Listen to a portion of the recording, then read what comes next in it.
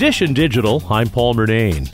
We have a gift for the gamer as we continue our holiday top tech gift guide. It's the Steam Deck OLED. If you're in the market for a handheld gaming device, this could be the ultimate. Tom's Guide Global Editor-in-Chief Mark Spoonhour. It's kind of like a Nintendo Switch for grown-ups, and I don't have anything against the Switch, but for people who want to play more than just Nintendo games, it plays all the most popular PC games on a 7.4-inch display. And what's new is that OLED screen. So you're getting perfect blacks, richer colors, wider viewing angles, and a smoother refresh rate. Plus, they've added upgrades as well, including a larger battery, so you get longer battery life, and faster Wi-Fi 6E, which basically means that those game downloads aren't going to take as long. Prices for the Steam Deck OLED start at around $550. Dish and Digital, I'm Paul Murnane.